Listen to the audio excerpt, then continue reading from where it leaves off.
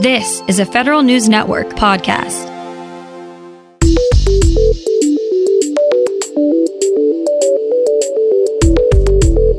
Coming up on today's Federal Newscast, the head of the VA explains his decision to get rid of his second-in-command. The hunt is on for a federal deputy CIO. And future administrations may get more help during transitions. These stories and more in today's Federal Newscast.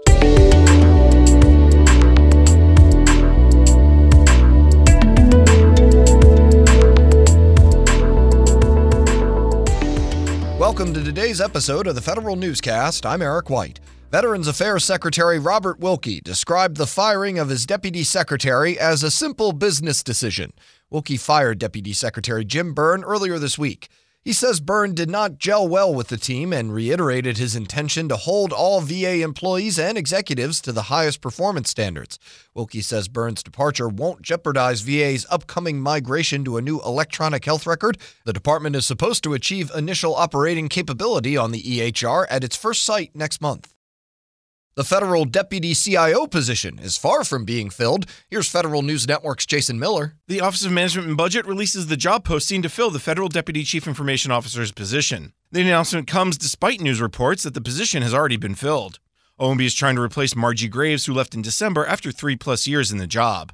Among the responsibilities of the Deputy Federal CIO are overseeing the operational and administrative functions of IT policy development, agency engagement and governance, IT modernization, and digital service delivery. Applications for the position are due February 17th. I'm Jason Miller. The trademark side of the Patent and Trademark Office has a new commissioner. Federal News Network's Tom Temin has the details. David Gooder got the nod from Commerce Secretary Wilbur Ross. Gooder will join the U.S. Patent and Trademark Office from distilled spirits purveyor Brown-Forman Corporation, where he was Chief Trademark Counsel, working on trademark, brand protection, and anti-counterfeiting. The company owns brands such as Jack Daniel's Whiskey and Finlandia Vodka. Gooder has also been an officer for the International Trademark Association and chairman of its foundation. Earlier, he practiced trademark law at a West Coast law firm. I'm Tom Temin. A bipartisan bill designed to improve presidential transition services is headed to the president's desk for his signature.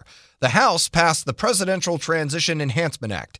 It allows the General Services Administration to provide transition services for up to 60 days after an inauguration. It also allows congressional staff to be detailed to presidential teams, and it requires agencies to develop specific succession plans for all senior non-career positions by the September leading up to a presidential election. The bill easily cleared the Senate back in August. A little over a month out from the 2020 census, the top Democrat on the Senate Homeland Security and Governmental Affairs Committee has asked the Census Bureau for an update on its efforts to reach hard-to-count populations. Senator Gary Peters has asked Director Stephen Dillingham how many temporary recruiting assistants the Bureau plans to convert into outreach positions to help boost participation in areas with a low response rate. The fiscal 2020 spending deal passed by Congress set aside $90 million to encourage people to respond to the census at public events like markets and festivals. The Pentagon has added another base to the list of installations available to quarantine people who might have contracted the coronavirus. DoD says it's offered accommodations for up to 75 people at Camp Ashland, Nebraska. The Health and Human Services Department will be in charge of medical care and transportation. 3 organizational directorates will make up the Space Force, at least in the beginning years, as the new military branch sets up. Those directorates will be Human Capital and Logistics, Operations, Cyber and Intelligence, and Plans, Programs, Requirements, and Analysis. Patricia Mulcahy has been tapped to lead the Human Capital and Logistics Directorate. She previously served as the Defense Department's Director of Officer and Enlisted Personnel Management.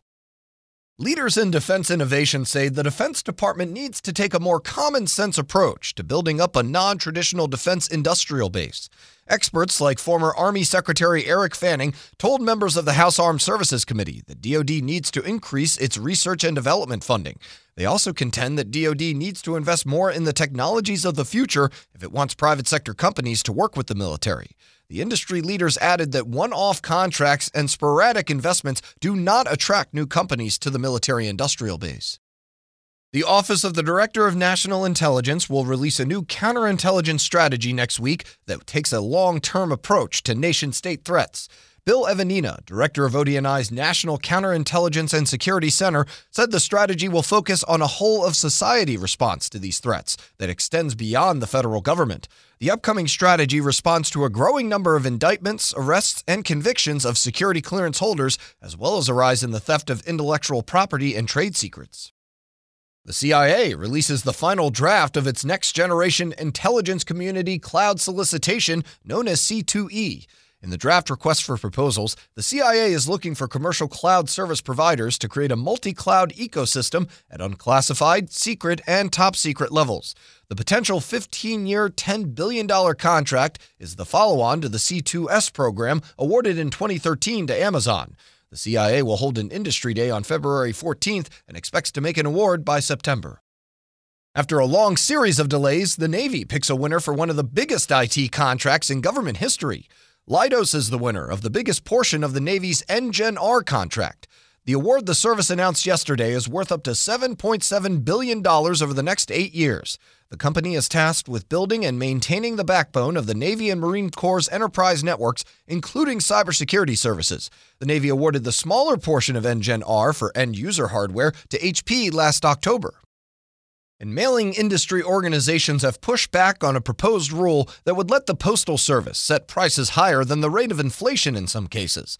The Postal Regulatory Commission's proposed rule would keep a cap on postal prices, but would base that cap on factors like declining mail density and mandatory pre-funding of retiree health benefits.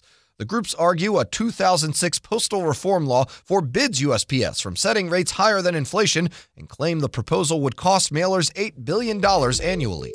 You can find more information about these stories at federalnewsnetwork.com. Search Federal Newscast. Subscribe to the Federal Newscast on Podcast One or Apple Podcasts, and follow us on Twitter. Our handle is @Federal Newscast. I'm Eric White.